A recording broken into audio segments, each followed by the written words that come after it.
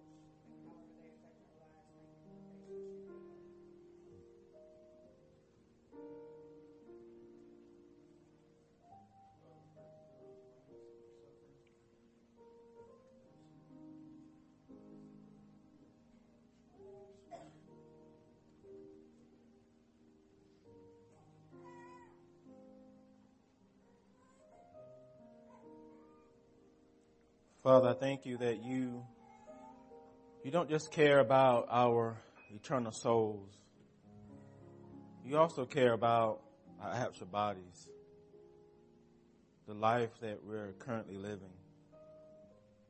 And I pray for those who may be struggling with depression, mental illness, that you will heal them. I pray for those who are struggling with sickness, that you will heal them. I pray for those who may be having surgery here soon, that you will give them comfort and deliver them from fear and anxiety.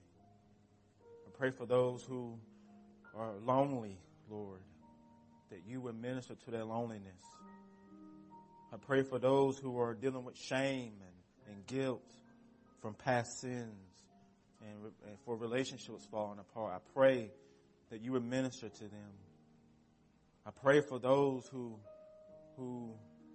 may need a job and just live from paycheck to paycheck. I pray that, Lord, you would give them a financial blessing. And, Lord, I pray for each of us, Lord, that you would minister to those places where we truly live, to those doubts, to those fears, to those insecurities. We pray for our nation. We pray for our leaders. Lord, that you watch over them, give them wisdom. I too pray for Birmingham and the community there. You give the churches wisdom to be salt and light for the gospel in the midst of a tragedy, Lord, that they will represent Christ well. And Lord, I pray for the preaching of your word, that the Spirit would take this word and apply it to the hearts of your people, that the minister, Lord, is just a person. He needs the same grace that he preaches, the same word that he preaches, he also needs. And so I pray that you will move me to the side, my ego and pride to the side, my need for affirmation, my need for a good pat on the back. You will move all that to the side so that Christ, Lord, may be glorified in what takes place in these next coming moments. It is in his name that I pray. Amen. If you have your Bible today, please open it to the Gospel of John, chapter 1. We will be looking at verses 1 through 13 today. The Gospel of John, chapter 1, verses 1 through 13. We are beginning a new sermon series for Advent called The Light of the World for the next 4 weeks. Now here's God's word to his beloved sons and daughters. In the beginning was the Word, and the Word was with God, and the Word was God. He was in the beginning with God. All things were made through him, and without him was not anything made was made. In him was life, and the life was the light of men. The light shines in the darkness, and the darkness has not overcome it. There was a man sent from God, whose name was John. He came as a witness to bear witness that all might believe through him. He was not the light, but came to bear witness about the light. The true light, which enlightens everyone, was coming into the world. He was in the world, and the world was made through him, yet the world did not know him. He came to his own people. They did not receive him. But to all who did receive him, who believed in his name, he gave the right to become children of God, who were born not of blood, not of the will of the flesh, nor the will of man, but of God. This is God's holy word. Amen. Amen. In chapter 4 of the Gospel of Luke, Jesus reads a passage from the book of Isaiah in the synagogue in Nazareth. He does this on the Sabbath day. That was his custom. And while in the synagogue, he stands up and he unrolls this scroll and he begins to read these words to the congregation. He says, "The Spirit of the Lord is upon me, because he has anointed me to proclaim good news to the poor. He has sent me to proclaim liberty to the captives, recovering of the sight to the blind, to set at liberty those who are oppressed, and to proclaim the year of the Lord's favor." This is what he reads to this congregation, and all the congregations, their eyes are fixed on him. They're looking at Jesus. And so Jesus, he rolls back up the scroll, he gives it back to the attendant, and then he sits down, and then Jesus boldly says to these people, "Today, this scripture has been fulfilled in your hearing." Bring it, Jesus. Come on and tell them. Show them who you are. You see, he does what he does and he says what he says because of who he is. He is the Son of God, right? He is the Christ. He is the Redeemer. And he is also the light of the world. But do y'all believe it? Do y'all believe it? And for the next 4 weeks, we're going to be talking about what it means for him to be the light of the world during this Advent season. For we all need this reminder of him because it's so easy to forget. So easy to be distracted by Christmas gifts, Christmas parties, and Christmas travel plans. And it's so easy to be blindsided by the unexpected. Have you ever been blindsided by the unexpected? Yes, Pastor, I have. It's so easy to be crippled by pain and suffering. It's so easy for life to make us lose sight of what Advent is all about. Dietrich Bonhoeffer says, a prison cell in which one waits, hopes, is completely dependent on the fact that the door of freedom has to be opened from the outside. That is a picture of Advent. Jesus does that. He's the light of the world who comes to set us free. Do you want to be free? I guess I'm the only one. Do you want to be free, saints? Okay, you got to talk to me now. I know y'all did a lot of talking yesterday, so talk today. This weekend, some of you maybe decorated your homes for Christmas, put out all your Christmas gifts, may have set up a Christmas tree, you put Christmas lights on your home or your apartment. But the question I have for you, if you did that, are you going to leave those lights up on your home all next year too? Are you going to leave them up forever? No. Are you going to turn them on every night next year? Okay, please talk to me. Are you going to turn on those Christmas lights all next year? No.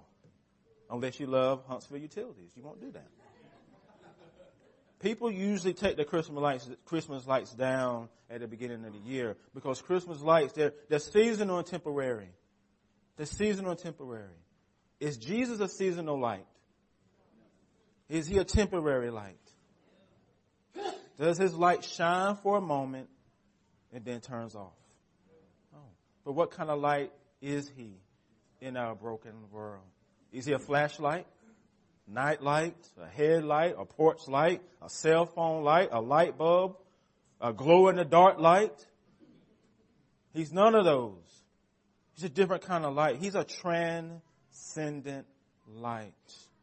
The light that is coming into the world is a transcendent light that is beyond us, above us, otherworldly, other than us. So please realize that Jesus existed long before his physical birth on earth. Long before that. He existed long before he comes as the light of the world. And John doesn't begin his gospel with the incarnation. Do you realize that? He does not begin his gospel with the incarnation of Christ. He begins his gospel with his pre-existence in eternity past. Take that to heart and caution yourself, because you can't reduce Jesus too far down to our level just to make him relatable to other people and their issues. Don't minimize his otherworldliness in order to show he's down with the cause, or to show he knows about the struggle. John doesn't do that in his gospel at all. He doesn't minimize or reduce who Jesus is just to show that he can relate to people. He describes Jesus as the Word, putting a personal face on an abstract, impersonal concept that many Greek philosophers wrote about. John takes that and gives it a face. The common light is the Word, not a word. It means Jesus is the truth. His life, his ministry, his message is God's truth. Even the Old Testament points to Jesus in this way.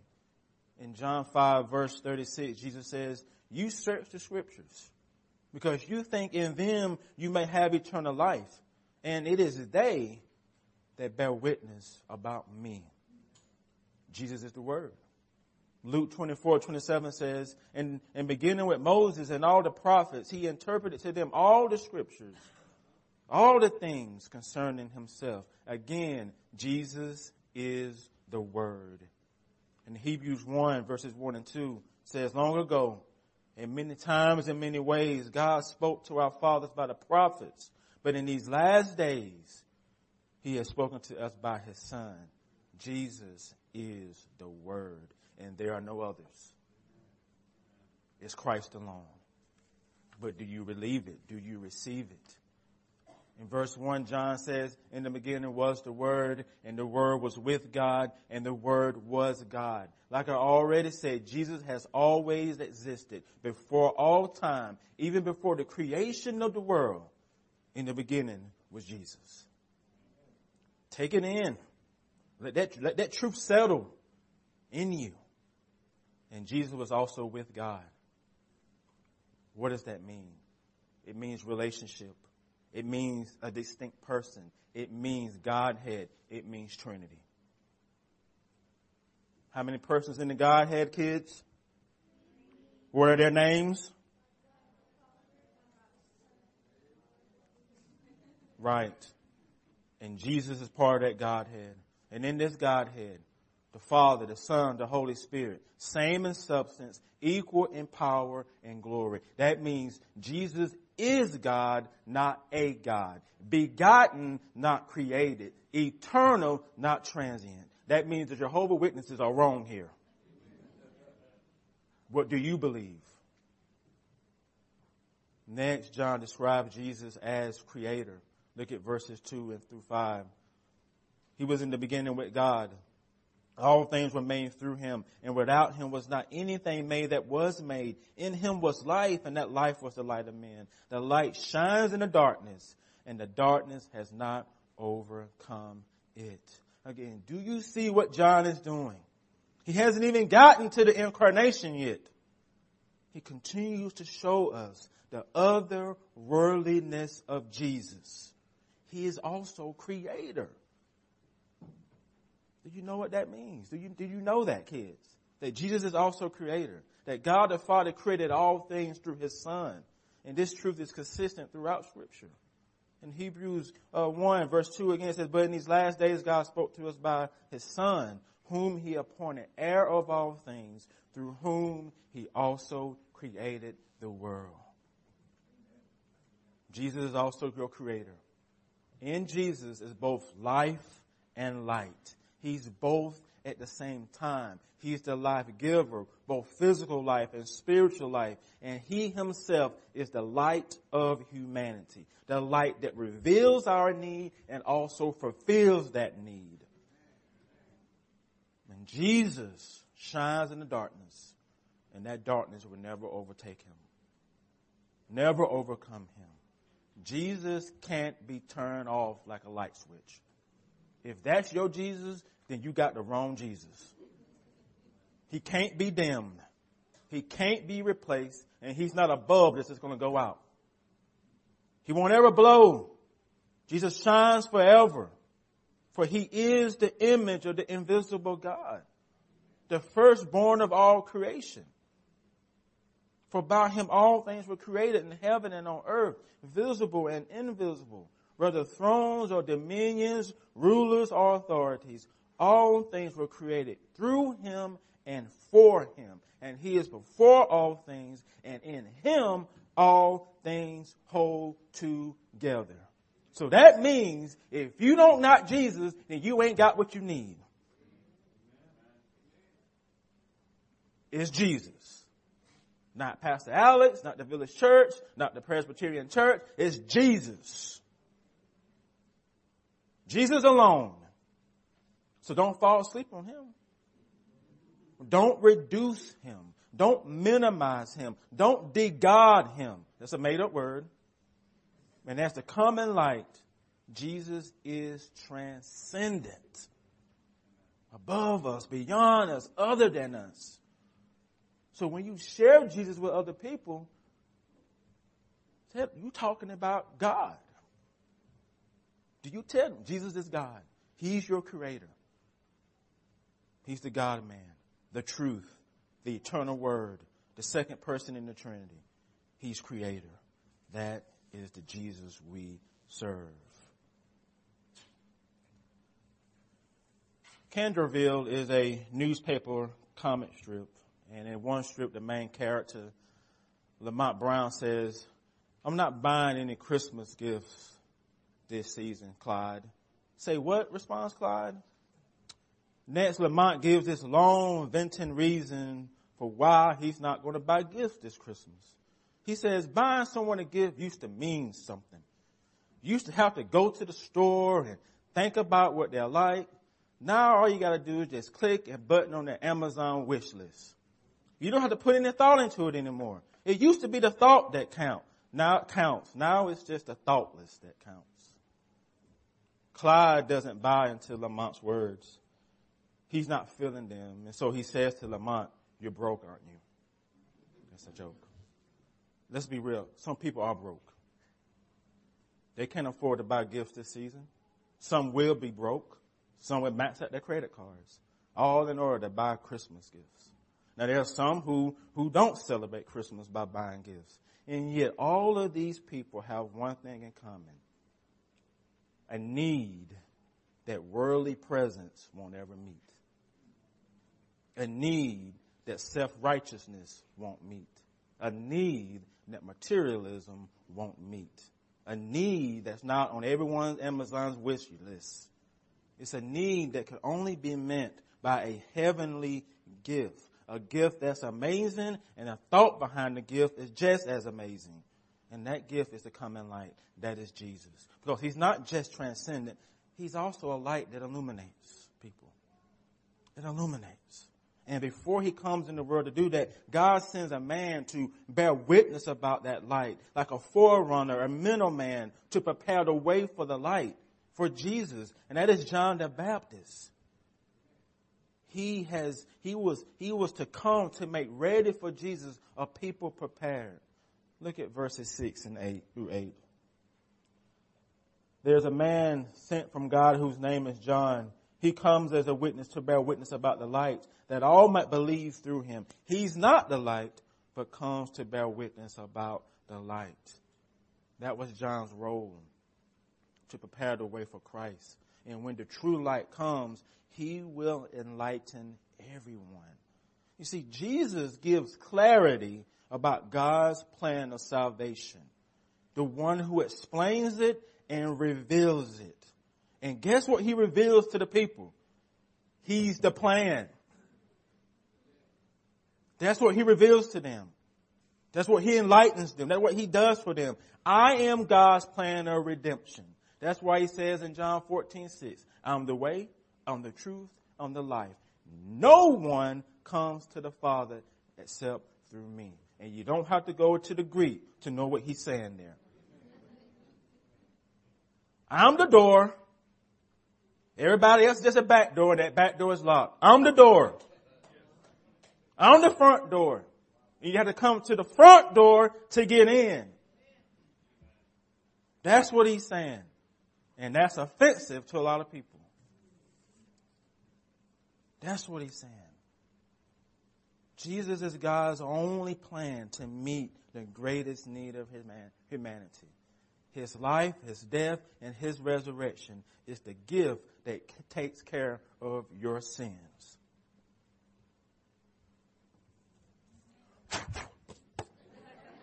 Okay.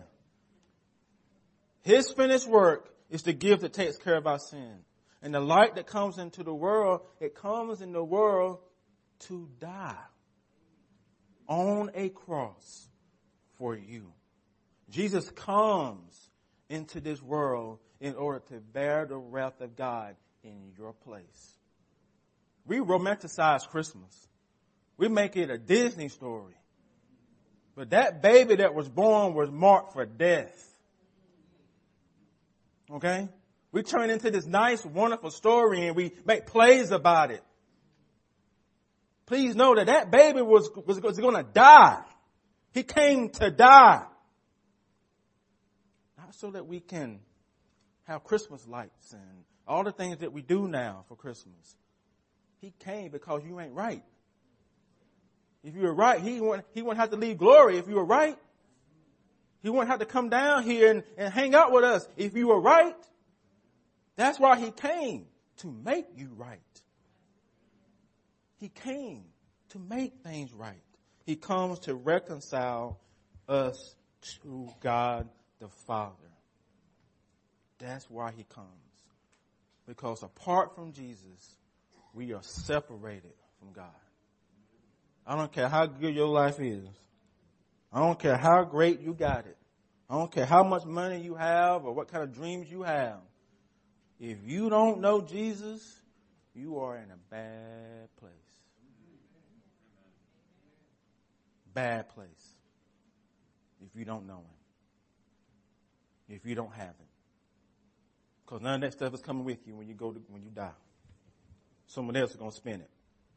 He comes to free us from the bondage of sin. From our own sin and from the sins placed on us by other people. Those sins too. Jesus is the gift that keeps on giving. So Merry Christmas and Happy New Year. I want you all to see that God gives the world the free gift of his son, and yet he ain't on anybody's wish list. What you want for Christmas, little Johnny? I want Jesus. No, I want a PS2. Oh, PS4. I'm sorry. I'm dated. Thank you, baby. Where's my son? Where is it, son? PS4, right? Yeah, thank you. Tell you how much I know about video games. Jesus doesn't come into the world with a standing ovation. People aren't standing up saying, Jesus! No. People aren't singing joy to the world when he comes into the world. He receives a cold and a warm reception. Some people reject him. They reject the light. The Gentiles reject him. Jewish people reject him. Look at verse 10. Jesus was in the world, and the world was made through him, and yet the world did not know him. Did not know him. This is more than just intellectual knowledge. More than just knowing facts and history about Jesus' life. More than memorizing Christmas stories and Bible stories and Bible verses. Some people in the world did not recognize Jesus as the light, as the Redeemer, as the Christ. They're clueless.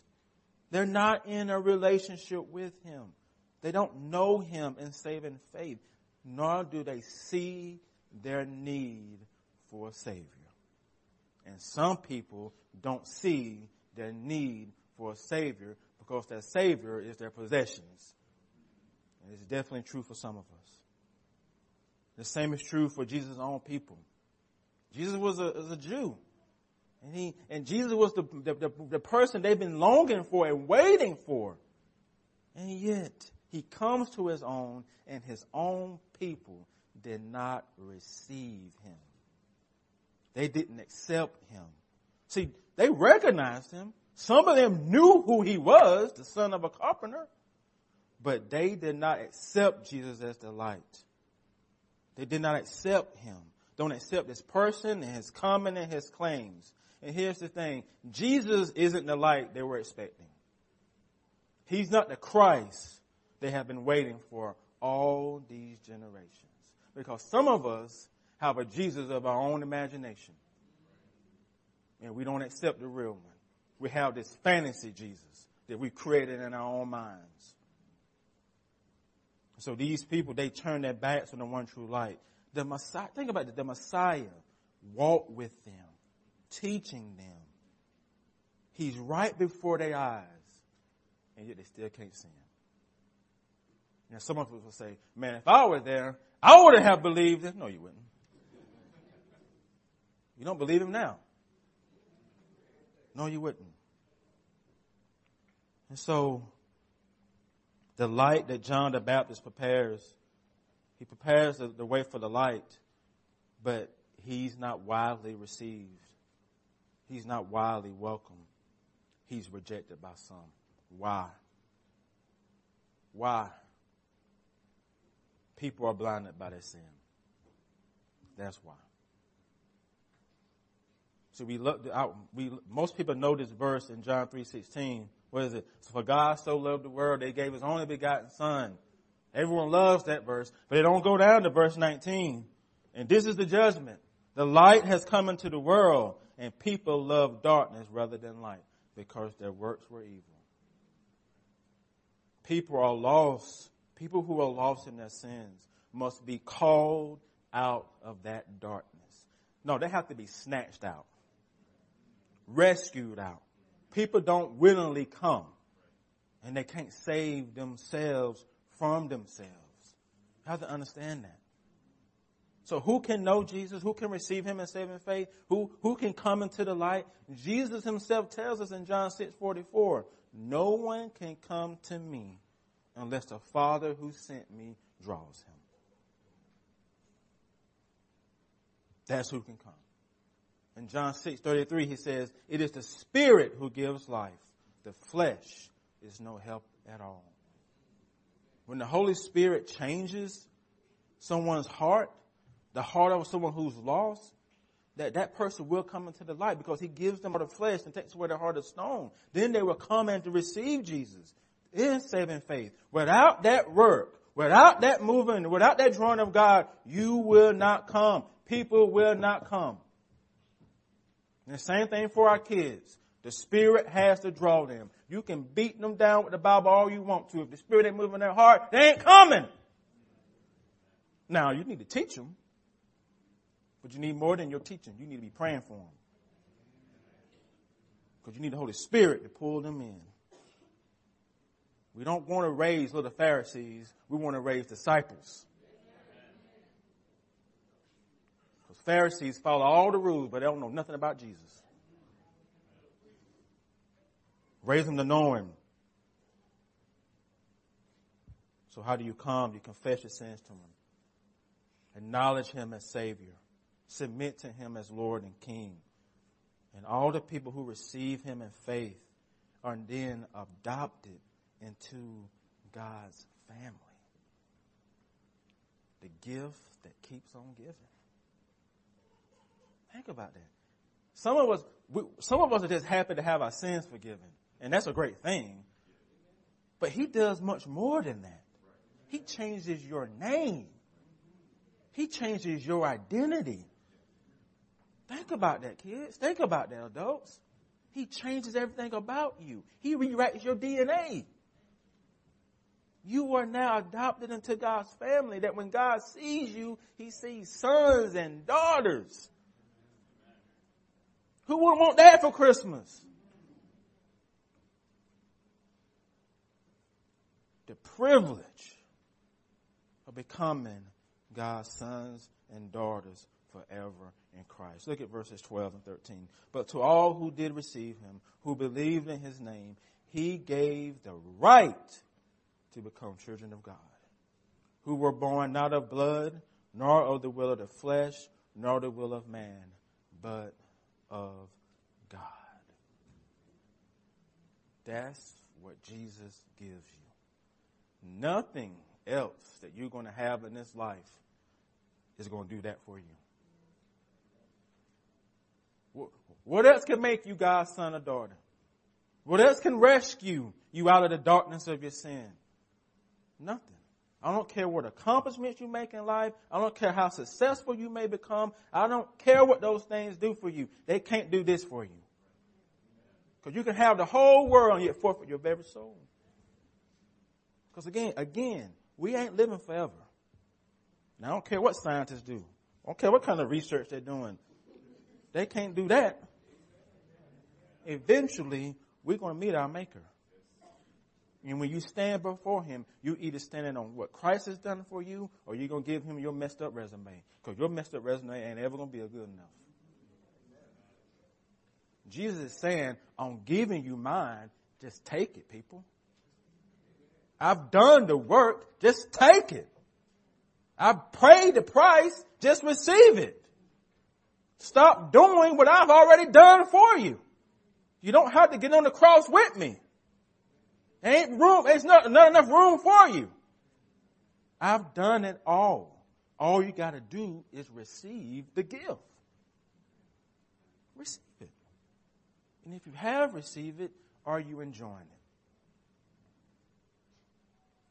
Some of you have been Christians for a long time. Are you enjoying it? Or are you miserable? Or are you down and out? Now, we go through stuff. I know. Suffering, we go through. Because life happens to us all. All of us. But it doesn't have to destroy us.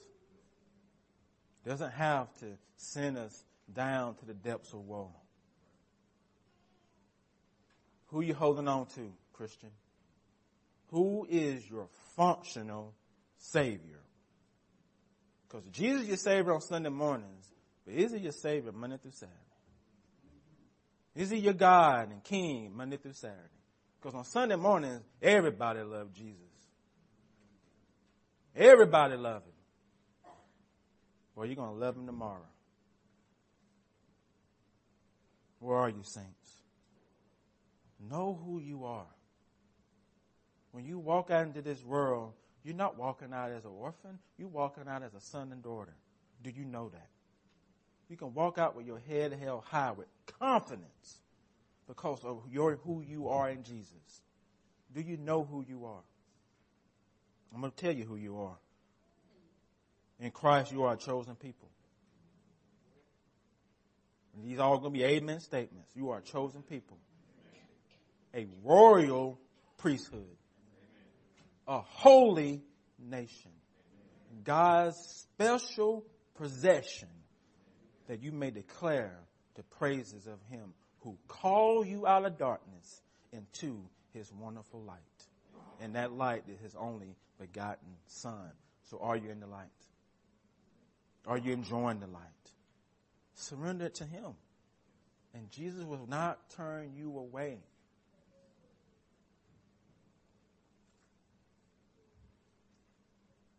Where are you, saints? Where are you emotionally? Where are you really living? Who are you really holding on to?